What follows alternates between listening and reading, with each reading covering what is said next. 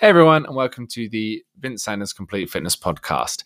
These podcasts are all designed to help us understand each other a little better, come together as a community, and just spread a little bit more of the love.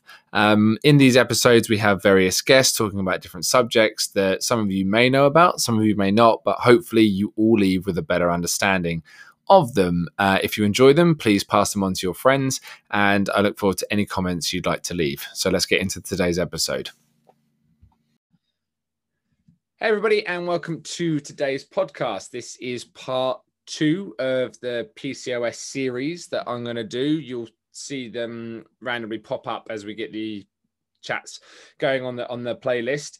So today I have the lovely Bev Moore with me, and she is somebody who I met whilst I was doing my stint as a doorman for my sins. I'm sure I was being punished for something doing that job because it was a ride.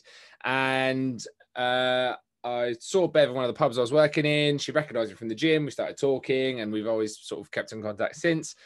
And then unfortunately there was an incident with some charming individuals that tried to take Bev's handbag while she was riding a bike. They chased her through town and she basically snapped her ankle. So I was doing rehab with her before lockdown started. That kind of put the kibosh and everything, but I've checked in. We've kept in touch with each other since. So with the PCOS topic being something that I want to shed some light on, with various people coming in to talk about it and their experiences, Bev was kind enough to say that she'd talk about it. So today we're going to go through how it's affected Bev, what she knows about it, her individual journey with it. And this is the main thing we're trying to work with, because as I've stated before in previous podcasts, the one with Nicola, who will be coming back to do more of a fertility side of things with it, this is a very individual journey for everybody. It's not the same for every woman. It's the information you're told is different because it's constantly evolving. How it affects you is very different, etc., etc. So the more people's experiences we can get in one place, hopefully it resonates with you somewhere, so you can find some solace that either A, somebody feels the same way as you do, or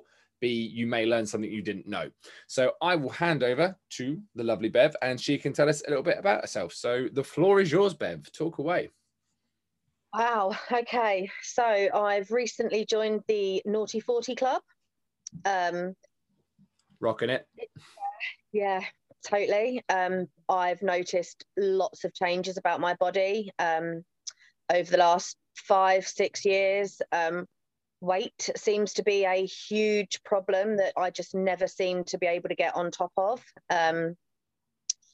Many years ago, back in my probably late 20s, I was unfortunately diagnosed with early stage cervical cancer, which involved having the vast majority of my cervix removed. And yeah, that was not a great time. Obviously, in my late 20s, I hadn't planned on having any more children anyway, but you know, that's just how the cookie crumbles. And then I was warned that, you know, there could be other problems, that I could face menopause early, that, you know, I would have other lady bits, you know, that weren't quite as what they should be. So I got on with it, hit 30, thought life was great, was still reasonably able to maintain my weight, varying, you know, between a 10 and a 12. You know, we're not all one shape and one size. So, you know, no. I used to have a size 10 waist with a size 12 behind and hips. And now I'm a little bit bigger than that. You know, I'm around about 14, but I've definitely noticed that, you know, the last 5 years or so, no matter what I do, I just seem to struggle. Right. In amongst that, I also was having really bad problems with my monthly cycle. I've been prodded, probed, tested, swabbed, you know, checked internally, scanned several times, and I was diagnosed with both polycystic ovary syndrome and endometriosis. Wow, both of them. So you got both jab and cross from that one, didn't you? I got a double whammy. Yeah, it was great. Not obviously, which meant for me, my periods over the last 5 years have been horrendous. I could be on 1 week, off the next, back on again the week after. They could last anything from 4 days to 14 days, over which time my body would crave food like like an addiction, like almost there was no cut off point in my brain to tell me when I'd had enough. I would just at some point feel sick. Right. Um, I I do think I may have some thyroid problems as well, but that's currently ongoing. I'm having what the doctor is referring to me as well woman checks at the moment. Right. And yes, I'm hit with the early stages of menopause, which again isn't helping. It's mentally draining. It's emotionally draining. It's physically draining as well, which means for some women, their cycles lessen and lighten. And for some of us, it gets worse and more frequent. And I fall into the latter category. I found that the tiredness and fatigue it's off the scale. Some days, I rely on Lucozade just to be able to function first thing in the morning. And I wasn't really told much about menopause. Apparently it was just, a phase you go through when your periods start to stop, and, every woman goes through it. And back in the early 90s, I think the whole lady area was definitely a taboo subject. I think in education it still is, to be fair. Yeah, it was funny, wasn't it, how there was a stage where it was all very liberating. You look at like the pretty much from the 60s to the 80s, it was all about liberation. It was obviously we had the very real issue with AIDS and stuff. Obviously they did that It's a Sin, which was a great documentary sort of biopic about it. But then and as soon as the 90s came, it's sort of don't talk about that anymore. Just no, that's everyone became very prudish all of a sudden again. It was like we reverted back as if being educated in sexual expression, and especially in the nicest possible way without sending up a shitstorm, men's bodies are quite easy to figure out. There's not much that can go wrong. Yes, when it does go wrong, it kind of does get very serious very quickly, but it's a very clear time when that happens. Whereas with female bodies, I mean, again, having grown up with a mum who's all of that down there, doctors literally turned around and said to her once, like, I hope you weren't thinking of having children, because there's absolutely no chance that anything could work in there. And she said, well, I've had 2 boys. And they were like, well, bloody congratulations, because there is absolutely no chance that should have happened. And her cycles very much like yours were 3 weeks at a time, and then a week off and another 3 weeks, but it was very volatile, etc., etc. But it's just so varied. And it seems like maybe that's why not much information is known. I don't know. That might be oversimplifying everything, but it just, as you say, it's almost like the menopause is like this badge of honor, isn't it? That the older ladies say, oh, you wait till the menopause, as if it's like, well, it was going to happen anyway, so you'll just have to ride it out like the rest of us. Yet it's very wild, and I suppose, again, stipulating being the man in the room, I'm sure it can be quite scary at times, thinking like, what the hell is happening and what comes next? I think definitely so. I mean, your emotions can be absolutely on a roller coaster. I can be happy as Larry baking cakes 1 minute, and then the next minute it's like a scene from some sort of like scary movie where I'm screaming and wanting to smash things up and absolutely losing my rag over something really trivial. Like I completely lost my head over Marmite one day. There was no Marmite and I wanted Marmite on toast. And at that particular point in time, I near enough tore down the house over Marmite. And then you feel the guilt because you realize you've just taken it out on your loved ones and that you're unreasonable. And then inevitably you end up crying your eyes out. And then you end up feeling weak and pathetic for crying over something so trivial. And then, maybe 5 minutes later, you're, happy baking cakes again. And it's, you can't level it out and you can't justify it because the hormones can be so different. So I think for menopause, for some women, their bodies start to overproduce the female hormones like estrogen. And for some unlucky people, their male hormones tend to, produce a bit more. So, the testosterone comes in. And I think as a woman, we strive to be the best person that we can be. We have our hair done, it might just be cut, or it might be colored, or it might be styled, or we put makeup on, or we do our brows, or there's always some sort of self-care, but the minute your body starts to change, you realize that you're actually trying to do so much more, because menopause is almost like, it's like the end of your youth and your, you know, your vitality, and you're desperately clinging on to something that you don't know, you know, how long it's going to last. So yeah, it's your body interesting you can say that. start. It's almost you go from accentuation to Mm-hmm. preservation. Yeah. And yeah, like as you say, we all do. I mean, I'm past caring now. The greys that are flocking into my hair and beard are just whatever. But as you say, you go for all that time trying to accentuate everything, don't you? You get your hair done, you get your lashes done, your brows are done, your lips, you get your Yeah. lipstick and you put your makeup on. And it's because you want to show off what you've got. And then, Yeah. as you say, you hit that moment where you actually go, Jesus Christ, I'm just trying to show people I'm still what I am, even though your body's Yeah. fighting you in that sense. And Yeah.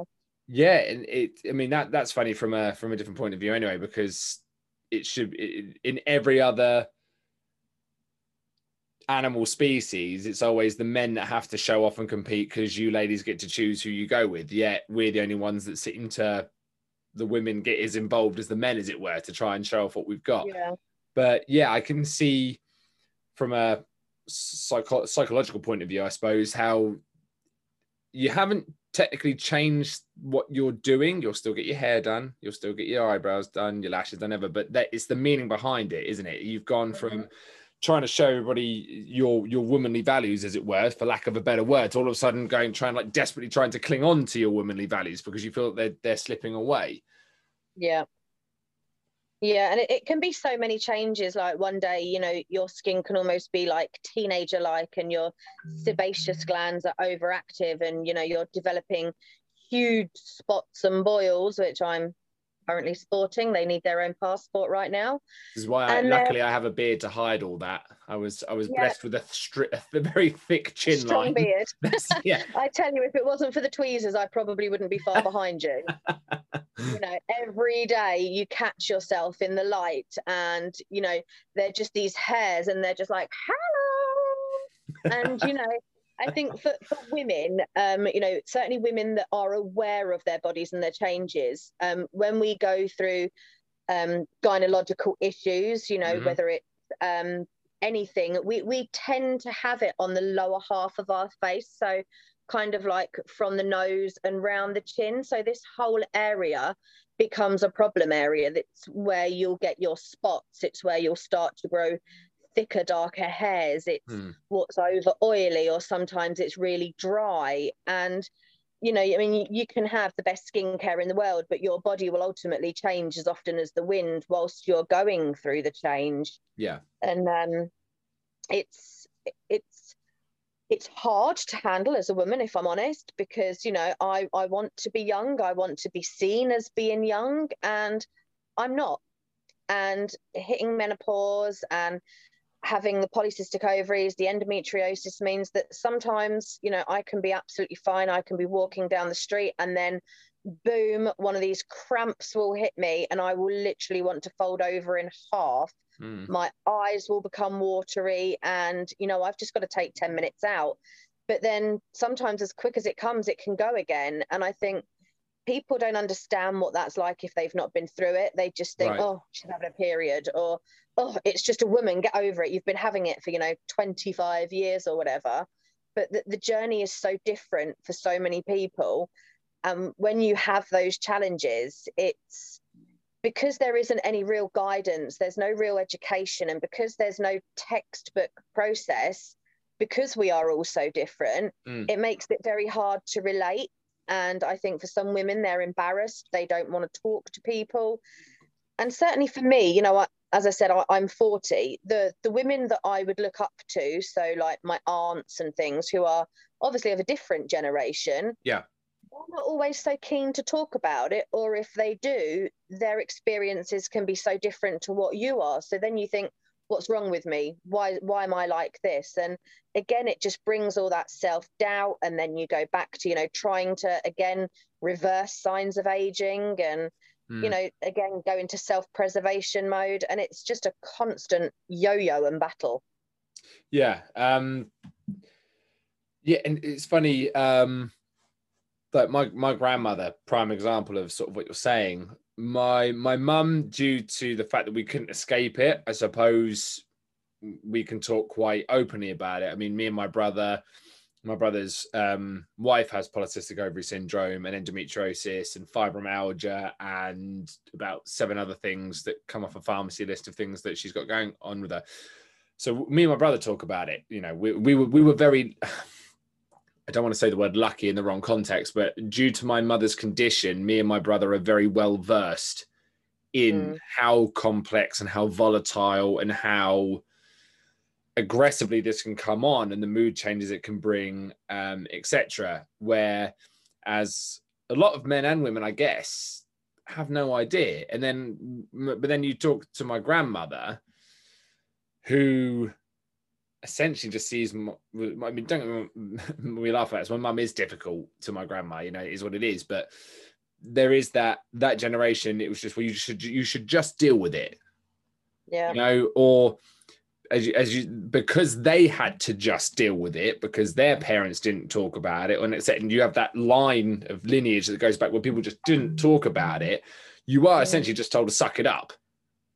Yeah. Maybe not in those words, but it is very much well, we all went through it. That is, you know, so with the whole, well, we lived through a war, doesn't mean it was a great time. It's not like, No. you know, it wasn't the grand old days, you know, when death was knocking at your door. With the same thing with these issues. And as you say, if nobody else has had quite the ride you've had in your circle of people that you would confide into, as you said, quite rightly, it's got to be very isolating all of a sudden to go to somebody who is the only people really you're close enough to talk to about it, that have gone through it, and then go, well, you know, we all went through it. It's just one of those things. And you go, it feels a little bit different than one of those things. It's a little bit more acute than that, I suppose. But as you say, when you get just sort of told, well, we dealt with it, or well, we don't really talk about that, what do I do now? Yeah. I think similarly to you, my nan was very much the same. When, you know, we spoke about these things when she was with us, she explained that, you know, her period stopped dead when she was 42. She had no mood changes, no, you know, infrequent bleeding or irregular bleeding. It was literally like gone just as quick as it arrived. And then my mum has had various health issues as well, which have obviously contributed to hers, but her situation has been the polar opposite of my nan. And Right. I think what we have to look at as well is, in the day and age that we're in at the moment in 2020, our lifestyles and our environments are so much more different. So you have to wonder whether or not that has a direct result on it. So much more food that we have now is imported. It's mass produced. It's, you know, you've got chickens that are being injected with steroids and water to make them bigger. You've got, you know, pesticides on food, whereas, you know, back in our grandma's days, you know, they probably had allotments and grew their own veg, so they probably didn't have the processed food that is what we have available today. And not everyone can afford to eat organically and to eat fresh, and for some families it's a financial thing, so they can't afford it. But you have to wonder whether or not all of these different lifestyle changes over the last 50, 60 years are having a direct impact on our bodies now,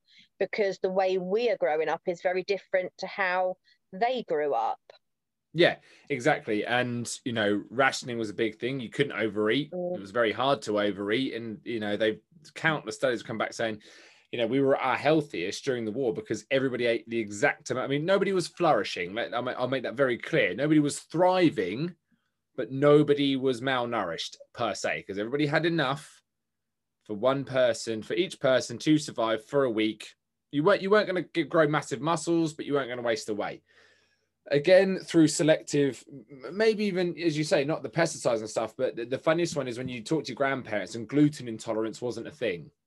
They don't believe in gluten intolerance. And it's like, well, the corn and the wheat not the corn, yeah, but the wheat you were eating then 50, 60 years ago is not the wheat that is on production now, because we've had to make it drought proof and flood proof, and for all these selective breeding processes with X, Y, Z and all the food we're eating, because it has to survive the new climate we're in, which naturally progresses anyway, regardless. You aren't eating the same stuff. You're quite right. And because there is no limit anymore on what can and can't be eaten, because we are fortunate enough to live where we are, and food scarcity technically is not a problem. Yes, there are kids and people going hungry, and that is more complex than just the fact there's no food, because there is food. There's food everywhere. In fact, like there is just quite literally food falling out of the bins half the time. There's that much of it. But as you say, unless you could go back and really check what was going on back then to compare to now, and it might even not be, say, our generation itself. It could be the interim in between has passed on these genetic quote unquote defects or these conditions, and we're just bearing the brunt of it now, because it's usually one of those things that drops down. So when you found out you had PCOS and endometriosis, was that before or after the cervical cancer thing you had to have done? That was after. So okay. After they removed my cervix, obviously they discussed fertility issues, and they said things like it wouldn't be impossible to get pregnant, but it would be more difficult. They did say that if I did become pregnant, that because there was no cervix and there wasn't enough to, without being too graphic, heel over and hold the baby in. Yeah, right. That, if I did go ahead with a pregnancy, I would have to have a surgical procedure in order to close the lining of my womb at the top and to close up the cervix to obviously prevent things from coming out. Yeah, sure. Yeah. Basically the chamber that the baby was supposed to go in wasn't there anymore. Yeah. So they'd have to artificially make one. Yeah. So that obviously would then involve a risk of miscarriage, a risk of infection, a risk of it not working. So, I obviously didn't have any more children. I've got one. She's nearly 20 now. And I'm surprised she's still alive with my hormones the way they are. I could have definitely Jimmy Corkilled her under the patio a few times. But, she's still going somehow. She is still going. Yes, I can vouch, ladies and gentlemen. She is, in fact, I saw her the other day. She is alive and well. Yes, absolutely. And I think the Hardwick can attest to that as well, because she was there last night. Indeed. On a Monday, but oh, to be young. But so, yeah, I never explored the idea of expanding my family. And I think as well, psychologically, I felt like I couldn't maybe find a partner in case they wanted children, because I didn't want to risk myself or the heart wrench of losing a child and going through miscarriage. So yeah, I kind of avoided relationships. I tried to, I can do this on my own. I'm a single independent woman, but I do think I missed opportunities as well. So I think that, there were probably men that would or would not have, wanted a family, but I didn't really give any of them that option or that choice, because I just kind of felt that, it was something I had to deal with. If they wanted kids, they had to go do them. And, if they came back, they came back. If they didn't, they didn't. Right. But then after the cervix was removed, up until present day, I still have to have smears every 6 months, which it's not the nicest of procedures, but it's not uncomfortable. So ladies, do not fear the smear. Go in, get tested. Exactly. I am very much on that with my female clients. I say anybody who's listened to this podcast now knows that my client base is predominantly women. And yeah, I have had conversations before where a lady, female client of mine, was reluctant to go and get the smear test done after she'd had the pink letter saying you need to get down here and get it done, because she didn't want to inconvenience her other half by leaving the kids at home while he was working from home during lockdown. And I went, well, what's the other option? You die? I was like, no, get your backside down there. He can suck it up and deal with it for a couple of hours. Like, it is a 5-minute think we're procedure. all right. I think we're okay. I'm on it with my other half. And as I've said, with guys, it's like, look, I'm going to hit an age very quickly where I'm going to have to go and make sure that everything down there's working for me. because you know, the prostate cancer and everything else. I said, like, it's just the thing. Yes, there is an unpleasantness to it, obviously, but as you say, it's either that or something worse happens. So, but I mean, the frequency you have to have it done, if anybody could be a spokesperson for how it's not as bad as it's made out to be, you've got to be it, because it's like you have to have one every 6 months. You're very much. Oh yeah, I've had more than I care to remember, the amount of doctors and nurses and gynecologists that have, you know, seen my lady parts. You know, I definitely couldn't even name them all. I couldn't even put a figure on it. And I think as well, because I was younger, quite a lot of trainee medical students, trainee gynecologists, you know, they've all been party to the journey that I've been on. And it's not pleasant, but it's not unbearable. It takes not even 5 minutes. Your smear can be over and done with probably in about 90 seconds. And if you think about it, you probably spend longer than that having a shower, drying your hair, putting your makeup on, arguing with your kids. So it's just something that we need to do. Yeah. But as I said, following that, I still felt that things weren't right. My menstrual cycle was becoming far more frequent. I had a couple of smears that came back with inconclusive results. So again, I had to keep going backwards and forwards, but there was definitely an issue down there. And the pain that I felt. And then I used to convince myself that I was having tumors, because inevitably, like we women do, we're suspicious. As women, we are naturally suspicious about everything, and we're inquisitive. So, you know, you can poke through your tummy, you can prod your tummy, and you can feel what's going on. And a bit like when you do a breast check and you check for breast lumps, you can actually push down, you know, in your lower groin area, around your hips, and you can feel for any sort of irregularities or anything that isn't what would normally be like normal. And for me, I felt like I could feel golf balls inside me, you know, to the sides where my ovaries would be. So I went down to the doctors. They did several tests. I had an ultrasound scan. Generally, you have 2 types of ultrasound scan. You have one on your tummy, like you would do if you were pregnant. Yep. And then you also have a probe scan, which is kind of what it says on the tin. It's an internal scan, but again, it's not that uncomfortable. It's different, but it's not, you know, in the grand scheme of things, you know, it's going to make your life easier. If it needs to be done, get on and do it. And it was there that they said that my ovaries had developed an abnormal amount of cysts, and along with my temperatures, my sweats, my cramps, my groin pains, my regular periods, my hormones, my estrogen levels, they concluded that I had polycystic ovaries and endometriosis. The first doctor I saw happened to be a male GP, so I'm not sure I saw the right person at first, but his answer was, take painkillers, you can buy them over the counter, take some paracetamol, drink plenty of water, and the pain will subside. And I kind of got out of there thinking, is that it? Is that all you've got to tell me? It's almost like when you offer your child Calpol when they've got a bellyache, isn't it? And you just go, I mean, really?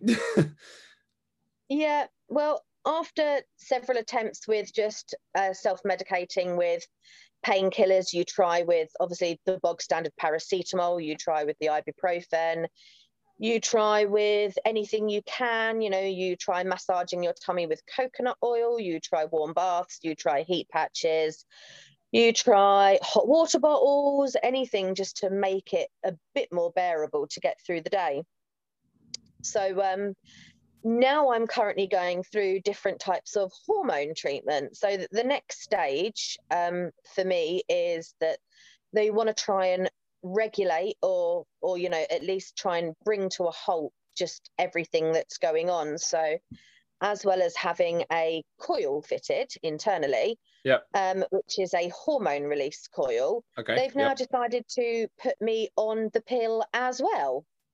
So in addition to being a mum and having a job and everything else, I now have to remember to take a tablet every single day, which is just another thing to add to my chores. And if I'm honest, I don't always remember.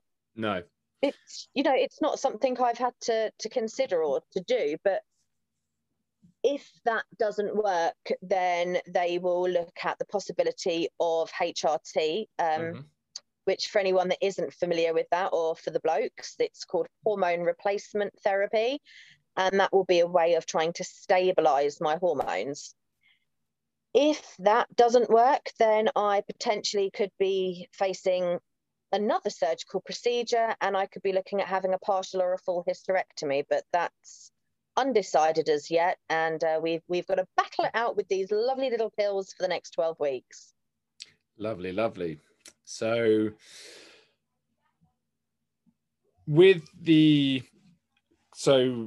for mainly men, I suppose, listening, and maybe some women, you know, not going to plug it. So polycystic ovary syndrome and endometriosis are in fact two very different things. You can have one or the other. In your case, you have both. Yeah.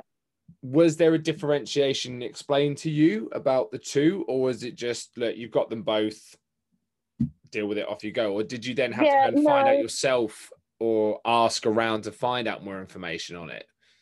Yeah, very much the internet was my guide. Yes, there are brilliant things that you can read on the internet, and there are not so brilliant things to read. So I think if you are going to look at something like that, then definitely you need to look at the actual government websites, the NHS websites.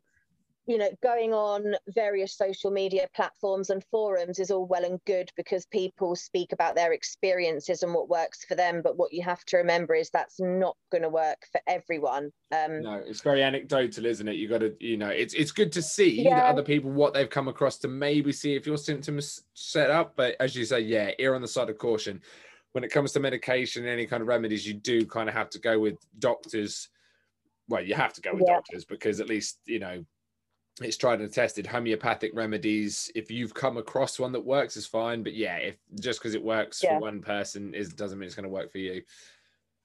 No. And I think the important thing to remember is, you know what's normal for your body, and you know how your body feels. So when the endometriosis is playing up, it's very much like a centralized kind of pulling, tugging pain. Whereas with the polycystic ovaries, you know, sometimes they can get big, sometimes, you know, they can just be sat there and do nothing, but that is more to the side. So when you imagine the lady parts, you know, those pains are closer towards your hips and on the insides and down your legs as well, because obviously your muscles are all related. And when you get spasms and they contract, it can go anywhere from, you know, down to your knees to up to your boobs. So again, that is different for everyone. But I think it's always important that if you are unsure, absolutely get a second opinion. You can ask to speak to a specialist nurse. You can ask to see a gynecologist. You can ask for a referral. If you know that what you're experiencing isn't normal for you and you're not happy with what you've been told, then go and get that second referral. Yeah, for sure. And I think, as you said there, it's really important to don't be afraid to ask until you understand. Yeah. Because you may not even understand it on the second one. It's down to the communication skills of the person you're speaking to. You know, it's from any kind of training or consulting or coaching point of view, doctor, whatever. The person can only interpret the language that you're speaking. So if your doctor's talking to you in a language that you don't understand, I don't mean English, Polish, Japanese, whatever. I mean, if the words they're saying aren't resonating with you and you can't take it in, you either have to ask them to explain it in a different way or go find some other versions of that explanation, because one of them will kick through, one of them will help you understand. But don't be afraid to ask as many times as possible until you get it. Because if somebody says, well, you're not listening to me, it's like, no, it's not, I'm not listening to you. I'm just not understanding what you're saying. You need to explain it to me differently, because these words don't mean anything to me. I mean, it's no different than when I've been training you in the gym and I say something, you look at me like a plane's just flown over the top of your head. I'm like, okay, that didn't resonate. Let's give you a different explanation. You go, yes, that now makes sense. That's exactly how I was going to move. And you go, okay, great. But I know from a lot of people, I myself am very lucky. I'm quite outgoing. I'll just ask, and I don't know. Sorry, I didn't understand that. But for a lot of people, I know that they'll be shy enough about asking in the first place. They'll get an explanation they don't really understand, and they'll just walk away feeling more confused. You know, as Bev and myself have just said, if you're listening to this, keep asking until you understand it, because it's not your fault. If you don't understand, it means that the people you've been talking to haven't clearly explained it in a language that you understand best. So keep going, or ask them, say that, can you reword that for me? Because those words, I don't understand what that means. Yeah. And I think as well, it's about recognizing those changes that you feel within your body. So certainly I've noticed that my hair seems to be thinner and finer. Mm-hmm. I said about my skin, you know, 1 minute it's drier than the Sahara Desert, and the next minute you could fry an egg on it. Again, it's the emotions, but it's silly little things. And, you know, the pains and the cramps sometimes can mask it. And if you've got any other underlying health issues for any other medical reasons and you're taking medication for them, just beware that it can mask. And, you know, you may not notice symptoms or changes because, you know, it's being masked by something else. Yeah, exactly. So, as I say, I was kind of alluding to that you can generally feel if it's one or the other acting up, because endometriosis, if I remember correctly off the top of my head, is more of a scarring issue, isn't it? Around the organs per se, rather than polycystic ovaries, which is in fact on the organs. Because I know a lot of women that have endometriosis that I've worked with and stuff as well, and it's I wouldn't say it's more or less pain. It's just a very different one that comes with one or the other. Yeah, I found, like I said, the endometriosis generally tends to be more central, whereas the polycystic ovaries tends to be more out to the side. But like I said, everyone's different and our bodies are different. So, you know, if you are very slim and slender and very toned, you might notice a little bit more than if, you know, you've got a little bit more cushion on you. Because, you know, if you feel something that, you know, might be uncomfortable, you might put it down to trapped wind, periods, you know, possibly a slight touch of, you know, some sort of food intolerance or food poisoning. And it can be very difficult with everything that's down there, because there's such a taboo on admitting that, you know, you're not a perfect prime specimen, that, you know, you don't want to be pitied, you don't want to, you know, be looked down upon, and you don't want to be thought of as any less. And I think as a woman, we're fully aware that, you know, our boobs aren't where they were, our, you know, our wrinkles are setting in, and we feel these changes, but we're not as quick to admit them and accept them. And you've just really got to be aware and in tune of your body and what's normal for you, because you will notice those changes if you look.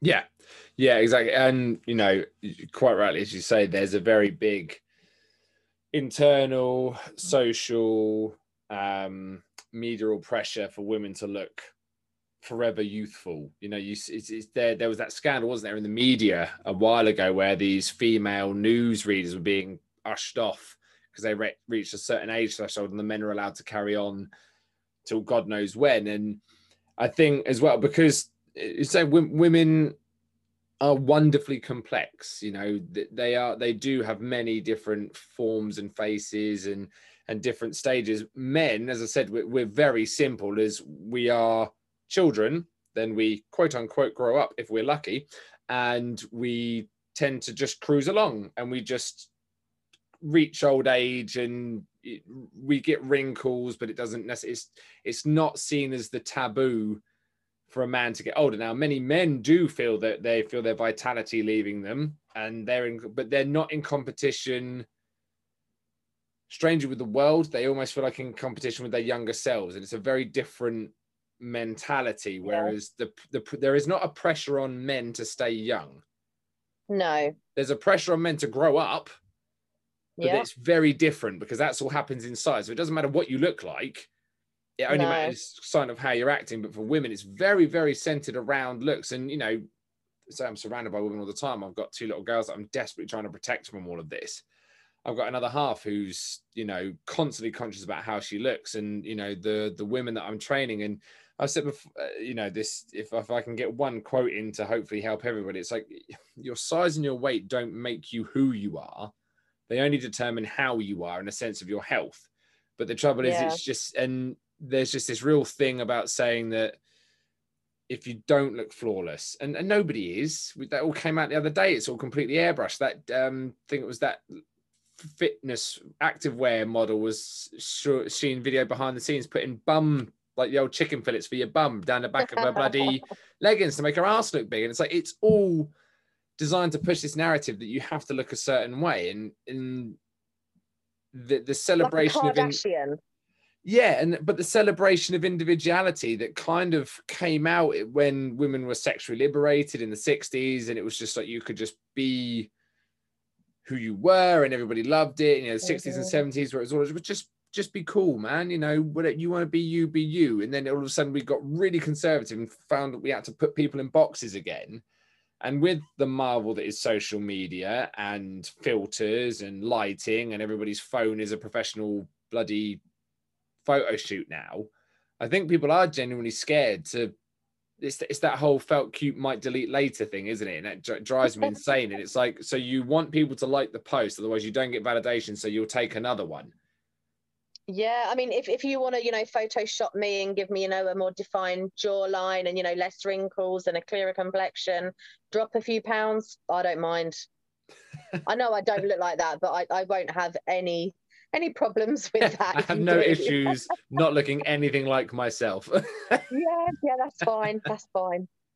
You always look glam to me, Bev. I will say that. You've never once, and I suppose it's going to sound really bad now, but maybe that is the problem, isn't it? Like, I've never once seen you where you didn't look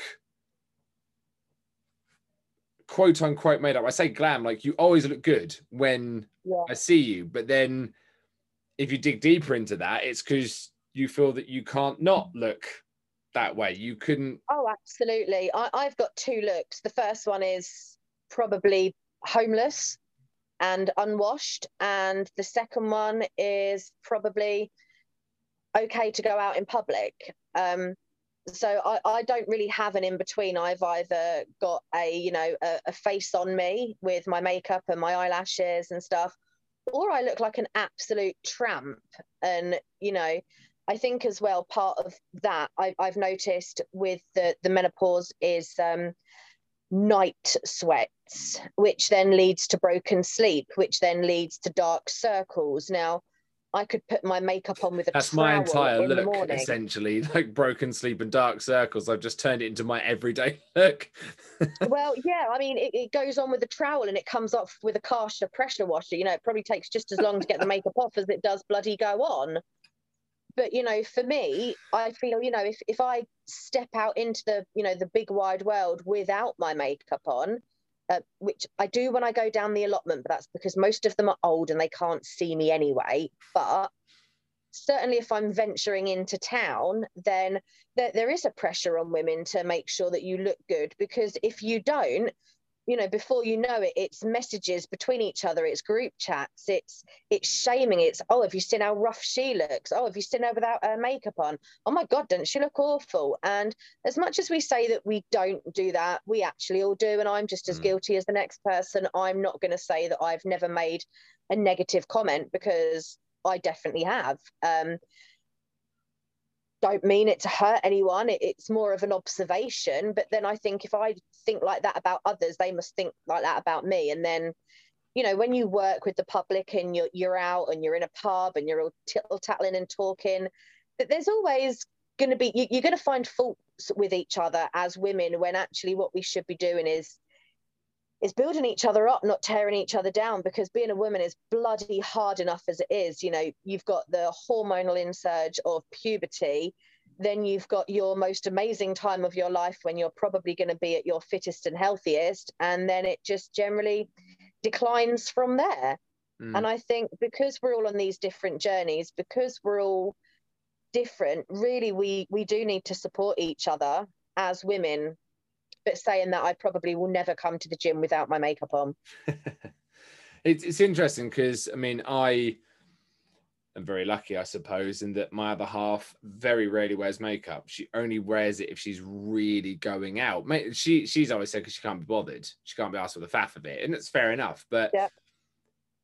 for me, I suppose I notice when people aren't wearing makeup for a different reason. It's more so it's like because I work in mental health and I can't help but overthink everything because I am wired that way. But I often wonder, it's like, why? I suppose it's one of those things, isn't it? Because makeup has become so mainstream, you notice when someone's not wearing makeup because it's not that they look awful. It's like, oh, that's what you actually look like. And it's weird because it Yeah. shouldn't be at any point a shock that somebody actually looks like they look. But it is I think because it's if it's a constant thing due to an insecurity or, you know, as you say in your case, I suppose from what we've been speaking about, a lot of it is a way to regulate your appearance because you said it's so up and down due to all the hormonal issues and stuff that you can almost regulate your look through makeup so that it doesn't matter if you have more oily skin or dry skin or if you've had sweats in the night or you've had a good night's sleep. You are able to regulate how you look through makeup. yeah. And the thing is, it's what you don't change your makeup every day. Nobody does. No. Nobody decides they're going to have, you know, you have your set routine, you make your face the way you make your face, and you go off into the world. And it's like, this is what I feel comfortable in. And it's always fascinated me. And again, it could be ignorance. Well, it's not because I do suffer from body dysmorphia. I was picked on a lot for my appearance. I completely understand what it's like to hate what you look like in the mirror.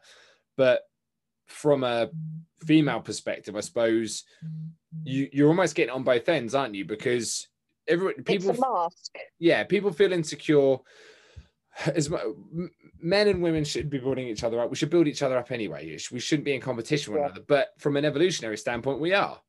You want to Yeah. look good because you want a man to be attracted to you, or women, or whatever your preference is. So if Yeah. you come out not looking your best, you're instantly going to feel insecure because you think, oh, I'm at a disadvantage here. Yet from another point of view, and again, as you say, like, you know, you shouldn't do it, but you can't help sometimes but make those comments is because you think, gosh, she's looking rough today. But you have to almost point it out because you're thinking, oh, okay, so where am I sitting in the standing now? Am I now? It's all subconscious. It's all one of these things that nobody really thinks about unless you spend time researching it and stuff. But guys do the same thing. If a guy turns up and he's not done his hair or he's not wearing a nice shirt and you go on a night out, you instantly think he's looking a bit rough. It may Yeah. not go any more than that, but you always have that in that brief moment where you just notice it and you can't help but not. But do you, so I suppose on the subject of makeup and not going out and stuff, did you, so it's sort of two parts, I guess. Did you find that when you reached the menopausal phase, because it wasn't straight away, did you find that the No. symptoms of the PCOS and endometriosis changed? Were they more intense or did they drop off? And then did you find that you, I suppose, because of the hormonal changes that comes, that did you find it was more important to wear makeup and do more self-care bits and pieces than it was pre that era? I've pretty much done the exact same makeup in the exact same way since about 1996. Okay. So for me, I could probably put this face on in pitch black without a mirror because I'm so used to it. Mm-hmm. But I think as well, with regards to the changes in your body, again, because everyone is different. And obviously you brushed on the fact earlier that, you know, I had issues with my leg where I broke my ankle, my fibula, my tibia, everything. I was on so much pain medication that actually I wouldn't have had a clue what bloody century I was in half of the time. Right. And to some degree, the last 18 months or so have been very masked. So I haven't noticed the problems half as much due to the amount of opiates that the doctors prescribed. So that was a combination of liquid morphine, tablet morphine, codeine. So any other problems or ailments that I felt, certainly with regards to period pains, endometriosis, polycystic ovaries, for the last year or so, I've not, well, year to 18 months, I've not really noticed it that much. But now my body's kind of coming out of the other side of it, other things are coming to light. So now I'm noticing it more. So now I have been back to my doctors 3 times this year so far in the last couple of months about it. Whether or not that's a coincidence because I've hit 40, whether or not it's because I'm not on all of the medication I was on last year, I don't know. But I think as a woman, we're very quick to dismiss something. So when you're at work and you feel that griping pain, you can't just stop and hug your hot water bottle and wrap up in a duvet. We're very much, stiff upper lip, crack on and carry on, And I think, again, with the makeup, if you're feeling really crap on the inside, it doesn't need to show on the outside. And as women, we are told that we must carry on, we must do this, we bring life into the world, we earn the money, we're not women that we were 100 years ago. 100 years ago, we'd have sat at home and baked cookies for our husbands and washed their feet. Now, we don't do that. The roles have very much changed. Women have had to become more independent over the years. Our social status has changed. And I think when we do feel these cramps, again, we're quick to dismiss it. We're like, oh, take a paracetamol. It's a period pain, or, oh, that doesn't feel right. Maybe it's trapped wind. We'll take a Windies or some Gaviscon, or, again, we're almost institutionalized to carry on regardless. It sounds, and this may cause a little bit of heat my way, but in my, it sounds like, and this kind of popped up in the last podcast I did on what is manliness and stuff, and the one I did on men's mental health. It sounds like you've been institutionalized to think like a man. You suck it up and deal with it. You're at work now. You don't get to feel pain. You don't get to feel the emotions. You've gone in, you've got a job to do. Because that's absolutely. But we wanted equal rights and we've been given them. Yeah. In theory, it was like you wanted to come into the workplace. Well, this is what happens when you come into the workplace. Because that was one of the things that popped up in my research and stuff, that where the role of the man for the longest time was to be the breadwinner. Yep. And then when women entered into the workplace after the Depression and the war, it was great because it got women into the workplace, but it then switched the balance of, well, who is the breadwinner in the house anymore? And a lot of men felt that they're what made them a man and they're tasking their job, because men are task oriented. We need jobs to do that give us titles, that give us meaning. Yeah. This is where women and men differ, which is, a lot of stuff I brought up. It's demasculating, really, taking away their role. It was. And the reason for that is that, as I said in the podcast that went out the other day, the trouble is men in recent times have been told that manliness is the things that you own, the title that you have, etc., whereas way back when, men and women are actually judged on the values of their internal values. Are you the best husband to your wife? Are you the best father to your son? Are you the best son to your father, etc., etc.? And then all of a sudden, when money became more of a thing, and then obviously the trouble is, if you put manliness or womanliness, as it works in both ways, to an attribute, a job, a physical thing you have, that can change at any point. Manliness at one stage was being the warrior, but then there wasn't any wars to fight. So how do you be a man? Doesn't work. The men was then the breadwinner. Well, women went to work. Well, how do I be a man now? And then the trouble was on the flip side, women got into the working world, but that's what men were doing. So you've got to integrate in pretty damn quick, and it's shit. It's bloody horrible having to then go, it's that time of the month. Well, I can stay home all day and deal with that because I know that the man is out doing the work. Now it's like, shit, I've got a job to go and do. As you say, I can't sit here with a blanket on and take a day. It's getting better where you can now, especially with remote working and stuff like that, and workplaces are a little bit more understanding. But yeah, it was almost the best thing about being a stay-at-home mum was that if you had a bad day, you could kind of have a bad day, but you were reliant on your man, and you hope that you had a good one, which is my infinite favorite thing about how women turn around and like younger women now say, oh, I would love to have grown up in the 50s. It's all so romantic. It was also, you came home and if dinner wasn't ready, you get a slap. So you were a subservient wife. yeah. It wasn't all the glam, it wasn't all Gene Kelly and all that stuff and Singing in the Rain. It was, where's my bloody dinner? You should have that shit sorted. But but yeah, it's just interesting from your point of view, just solely from what you said, it sounds like that you've been institutionalized to think more like a man because you're in the workplace now. So you know, your boss doesn't care that you haven't, your boss, your customers, the company don't care that your insides are actively trying to fight themselves and escape your body. They simply, yeah, can you shut my door, please? They simply just expect you to do the job. Yeah. So then you, as a woman, and as a man as well, which is I think why men milk man flu a bit, because it's the only time they get to really be ill. Because you know, if you broke your leg, you'd still be expected. Like, did you die?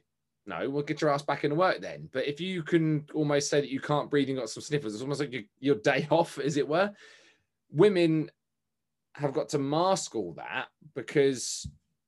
but that's what it's become. But the interesting thing about yourself, what you're saying as well, I mean, I remember when you first came into the gym to do your rehab and I physically had to get you on my back out of your wheelchair and give you a piggyback up the stairs. Up 2 flights of stairs. Yeah, to get you 3 flights of stairs, to get you into the massage room, to get it all sorted. And then you said that because you weren't happy with the amount of opiates they were putting you on, you were trying to use them as little as possible. So I think you through self-discipline actually really ramped up your pain tolerance. I mean, you've always been good with pain anyway. I stopped it all dead, everything. But you cut all the medication, but you just through sheer fortitude were just like, no, I'm not going to let this get. And as you say, that then makes it very difficult to decide what pain's what, because you're just trying to suppress all of it. Just anything I'm feeling, no, it's not happening. I'll take the painkillers before bed if I really need to, but I'm not dealing with it in the daytime. So yeah, I can quite well imagine that there was that moment where it was hard to differentiate between what was going on, because you just kind of figured, like, if I don't feel anything, I can survive. Because the other thing, well, for you in that moment as well, sort of veering slightly off track, was you were told it was 18 months for recovery. And obviously once I explained that was just by their criteria, not by yours, you were very worried about not getting back into work and doing something. That was driving you insane, being stuck where it was. So I suppose, they said have there been times, 18 months. Yeah. And have there been times as well where, so you brought it up a couple of times, and it's interesting to reiterate, women are more prone to negative emotions than men, which is why women are very good at picking up if their friends aren't very well. They're good at picking up if kids aren't doing too well, and the environment's changed. Men aren't wired that way, because traditionally through evolution, our jobs are far more dangerous. We can't be worrying about all the tiny little things. There's just something very big in front of us we have to deal with. So do you find it's a bit of a catch-22 because you're so prone to negative or picking up on negative emotions? Do you feel that you need to suppress that sometimes before you overthink things? So this might be something that women are going through now that maybe don't know they have PCOS or endometriosis, but because they feel that they know something's not right, but they don't want to acknowledge it because they notice a lot of things that aren't right. Do you think that could possibly be an issue as well? Absolutely. I think for women, it is like fear of the unknown. And it's like, if you don't know, it can't hurt you. And I think because everyone's experience can be so different, it's not easy to know whether or not there is a change. Some changes will be so significant that you will notice them. So if your monthly cycle is longer, or it's heavier, or it's more prominent, then that's something that you will notice. But when it's going on inside you, those changes could be mild. And I mean, especially like with cervical cancer, that's not something that you feel. That's you don't feel that at all. You know, that there's not really any major side effects that would lead you to believe that, you know, there is a problem. So, for example, if you break your nose and it bleeds, you can see that. Whereas what's going on in the inside, it's not as easy to pick up on it at all. And because, you know, you might think that you know, you're just feeling a bit uncomfortable, or you've eaten too much, or you've not eaten enough, or your hormones are, you know, either ramping up the, you know, not the best few days, or they're, you know, starting to slow down from over those few days. It's, again, we dismiss everything because we need to carry on, because as women, we wanted to vote, we wanted to work, we wanted equal rights. And although our bodies are very different to men, because we wanted these things, we jolly well have to just work through it. And like you said, for men and women, it is very different. So men don't have that monthly inconvenience. They No. don't have the you know, the real kind of gearing up to it in puberty with, you know, sore, tender boobs and things. Whereas women have to almost juggle the work-life balance and be almost like an alpha female that, yes, we can work, yes, we can get through it, yes, we can do it. But actually, sometimes our bodies are saying to us, no, we No, can't. you can't. We need a bit of help. You know, that could Yeah. be emotional help, it could be pain relief help, it could be vitamin supplement because your body is overproducing something or not producing enough. I mean, I've just been prescribed folic acid. Now, I honestly thought folic acid was only ever given to pregnant women. Right. And when the doctor gave it to me, I laughed at him and I said, I'm not pregnant. I said, why do I need that? So then he just went off on a tangent. And the minute he started talking medical terms, my brain just went, shh. And I sat there until he finished and I went, okay, thanks. Off I went. I got my prescription and I got home and I thought, what the bloody hell did he say? So again, went on to Google, folic acid, what's it used for? Again, the first few things on the internet will say pregnancy, but then it will go on about hormones as well. Yeah. So yeah, I'm Yeah. on folic acid.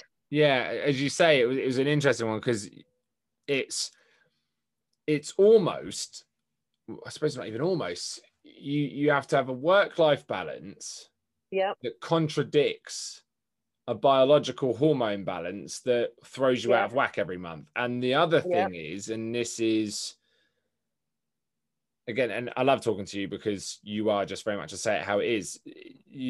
This is the problem with the quality of outcome, because it doesn't exist. And if ever there was an example, this is it. Equality of opportunity, absolutely. You should have been able to vote. You should be able to go to work. I have two little girls who I will empower to the absolute end of me to get equal pay, but at the same time, you don't have equality of outcome because you have to battle something I don't. Yeah, I can go to work day in, day out, every single day of my working life, and it'd be pretty much the same unless an outside influence changes it. Once every 28 days, you are dancing with the devil, essentially, to see what's going to happen. What, you know, it could be a great week. It could be, I mean, I've been very lucky that my partner and my previous partner had not very hormonal spouts. Their periods didn't last very long and it was all very regulated. Yet, as I say, living with my mother, whose was the polar opposite, I am very much aware, you know, I'm not naive to the fact that, like, you know, as you say in your case, that week is wild and you've got to keep a lid on it. Yeah, it's like rolling the dice and spinning a plate and, like you said, dancing with the devil. You might be really good that one day you just want to eat and you want cake and you want sugar, and then the next day you literally would want to skin the fur off kittens. And you know, you don't know how you're going to wake up each day, and it's all well and good saying, oh, just get on with it, but you don't know what hormonal changes and imbalances are going on and how that's going to affect your day. And like I said, you know, something so little and so trivial like the Marmite not being available in the cupboard absolutely sent me off on a raging tangent. And, you know, I mean, I probably could have taken on, you know, 25, 30 men with the rage that I had and, you know, fought for Marmite. But again, you know, there might be other days where I just want to be left alone, where I'm tired and where I'll have a duvet day and stay in bed. And this is, you know, there'll be a lot of guys / girls, for instance, that may listen to this scenario, shall we say, and going, oh yeah, but I get like that sometimes. But the difference is that if you don't have, more so for men, again, I'm not telling women how to think on this one because I can't.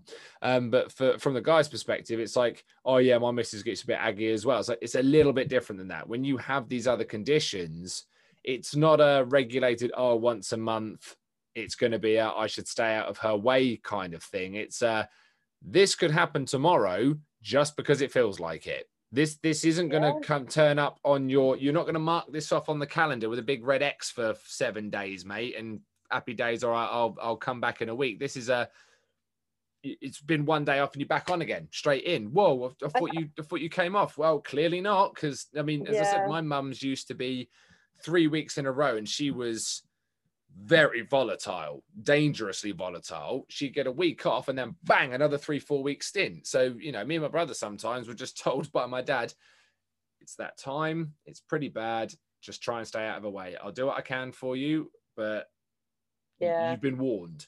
And we just had to skirt around it and deal with it. You know, it wasn't mum's fault. It's just unfortunately that she had the run that she had, and there's plenty of women, and as I suppose from your side of you, that, as you said before, there's that guilt and there's that shame almost that you can't keep control of it. But in these situations, you just can't. It's just physically impossible and biologically impossible to keep any kind of lid on this eruption that's waiting to happen. You know, the volcano blows when it blows, and it's the same in this situation.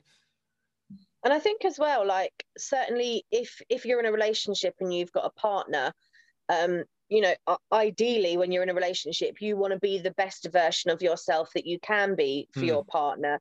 You know, you want to have that intimate side as well. So, you know, not everyone is comfortable being intimate, you know, at those particular times. You know, some do, some don't, you know, and this is conversations that, you know, you have with your friends all the time. And, you know, some people have a laugh and a giggle about it. But then as a woman, you want to keep hold of your man. So you almost feel guilty that you're denying him his conjugal rights. And then in your mind, because your hormones are everywhere, you're thinking, well, if I can't give him what he wants, what if he goes somewhere else and gets it, you know?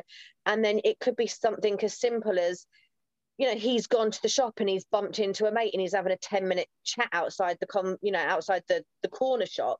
But in your mind, you're thinking, well, he's been gone 20 minutes. What's he been doing? Why hasn't he come back? And I think as well, because women generally do tend to overthink things. And when we're in that hormonal imbalance, it can really affect relationships. Yeah. And, you know, men might make a joke of it and go, oh, well, you know, there's more than one way, or you know, oh, you know, just chuck us some chocolate or something. I think they can be a little bit insensitive to our needs sometimes, but I think we're a little bit oversensitive and think more into it, that actually I don't think they're going to be too fussed if they're denied, you know, intimacy for a few days. Yeah, it's but that we feel failures as women because we can't do that or won't. It's that prone to negative emotions under a microscope, because you say your hormones cause you to race. Guys, on the most part, aren't well versed unless they've had to live through it. Yeah.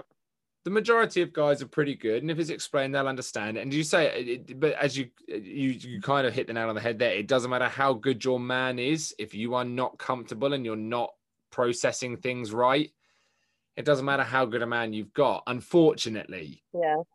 Because you will push them away, because you overthink, because you feel that you can't provide.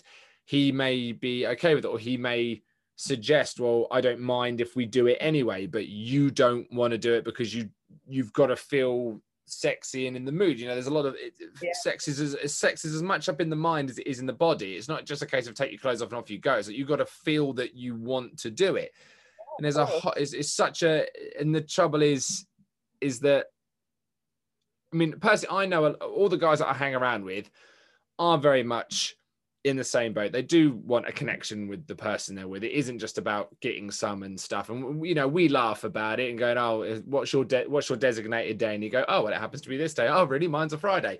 But it's not that's what it's about. It's you accept it because it's everything else that's involved. But as you say, if you're overthinking something, and as you say, you could have the best man or best woman in the world, and if your body's betraying that thought process, it does become nigh on impossible. And it doesn't matter how patient that person is, you will keep driving and pushing until you get the answer that you feel you want, which is completely unfair on either end, but it's nobody's fault. And that's the hardest part, is that it is nobody's fault. It's just this coin toss that you're going to get on the day that you almost hope that he doesn't bump into somebody because you can feel like you're not gonna be able to keep a lid on it, or some days you think, yeah, fucking spend 10 minutes because I can't bear the sight of it. I hope you take bloody 12 hours to go down the shop. Don't come back too soon. Yeah.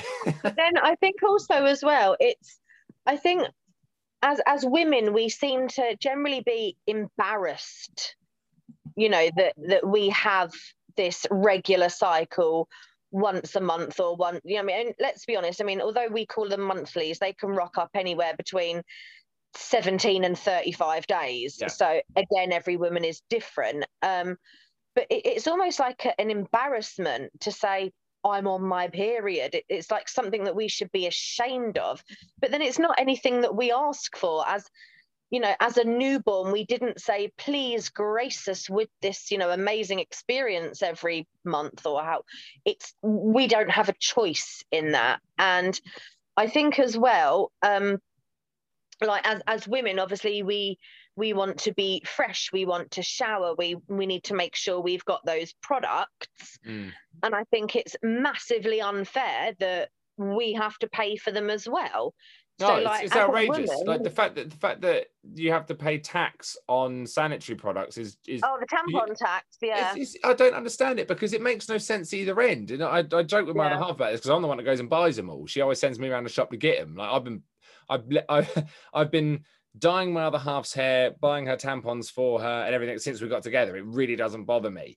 Yeah. And I just said, who decided that tampons and sanitary products were a luxury item? I never once met a man that was excited that his other half was now at that point of her cycle, because it never goes well for anybody. Like, I don't know who made that law, but they need a real big punch in the back of the head, because it's like it for no gender at any point was the period the pinnacle of luxury. It's not like you buy them as an accessory and hang them from your ears. It's like it's literally designed to allow a female to continue with her day while she menstruates. That's what they're designed for. They're actually almost an essential work item if you think about it, because you know, if you're not working, you could just stay at home. You can't go out without them. No, you could stay at home and do your thing. Power to you.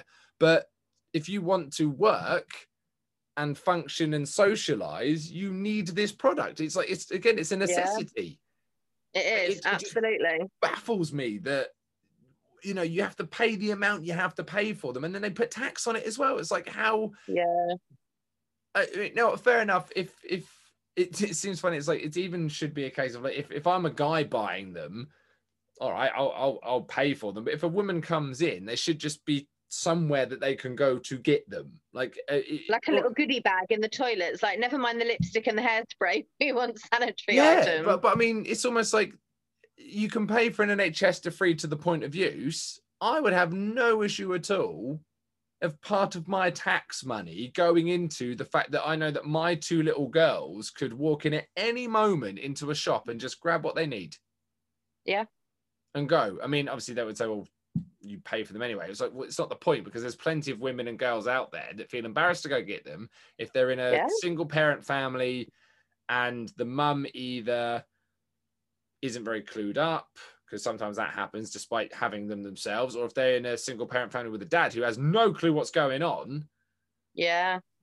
You know, it could be the fact that the dad's really trying but doesn't understand anything about it, and this poor girl's got to go find them herself, and she doesn't realize how much they cost. And if you're on a low income family, like, the last thing you should really be having to pay for is fucking sanitary products. It's like, yeah. And even as a 40-year-old woman, if I have to go and get them from the shop, if like, I mean, obviously self-serve and self-scan things are, you know, far more popular, but years ago those facilities weren't there. So as a woman, sometimes you'd find yourself walking up and down the aisles waiting for a female cashier to become free, because we are embarrassed that this is happening to us every bloody month. Now, you don't really want to look like a complete banana and buy out the whole entire shelf to keep you from that embarrassment for a year's supply.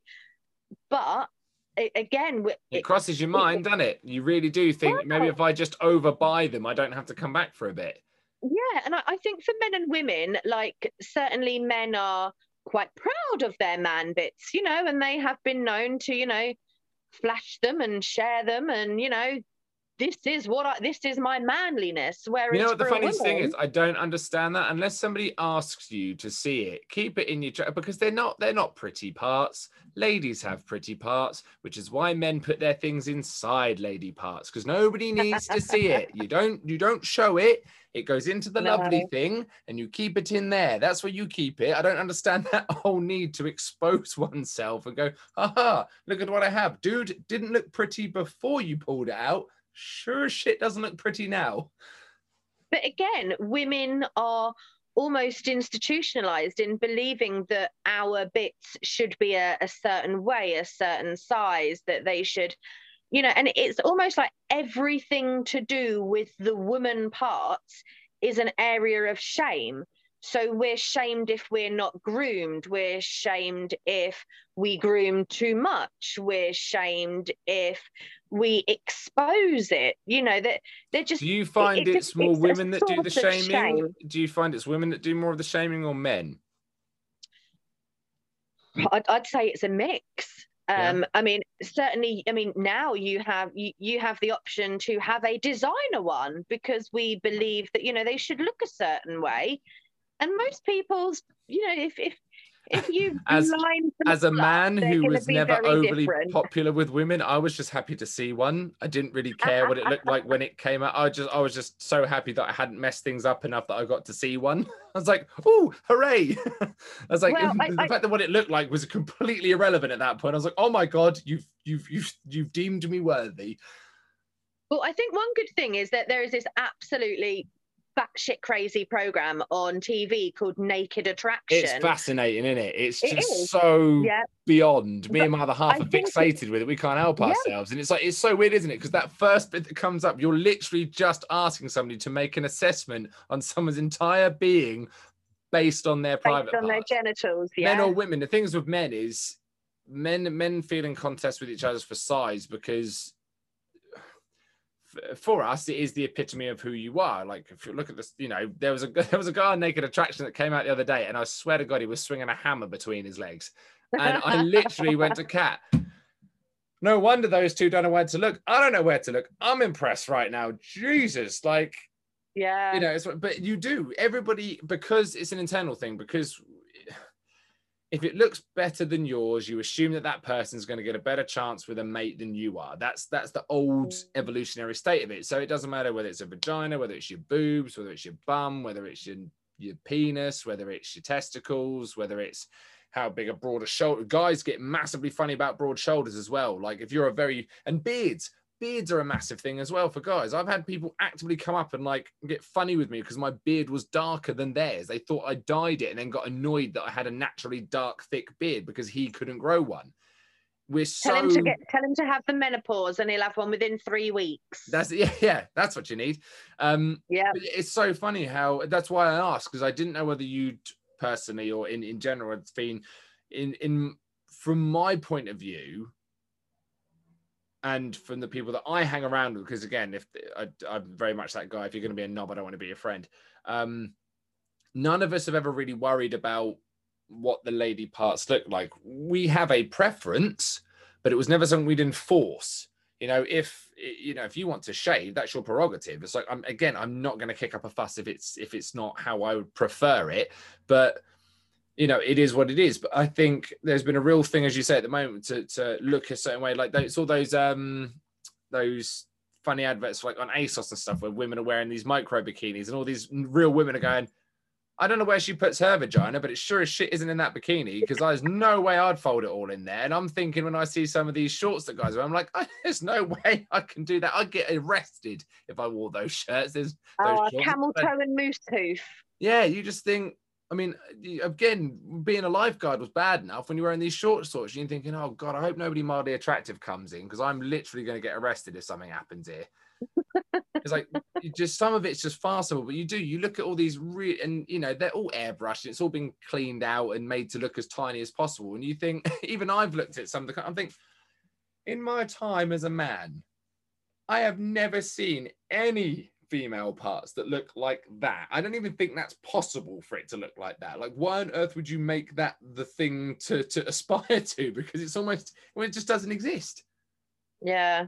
I think as well, and like, because I think there was a really powerful storyline many years ago on Sex in the City, where Samantha, who wasn't blessed in the bosom department, decided that she wanted to keep up with the younger ladies and she wanted to have, you know, new false boobs. And she went to see a specialist and a surgeon to have, you know, breast implants.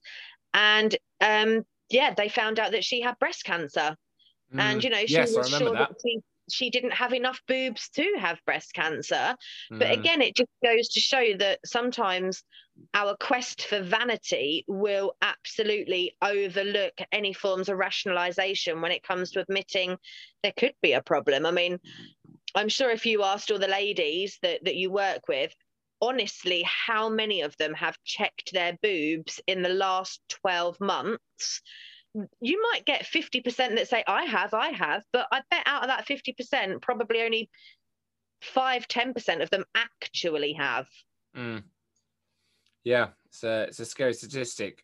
We will wrap up on that because otherwise me and Yeah. Bev can go on forever and ever and ever.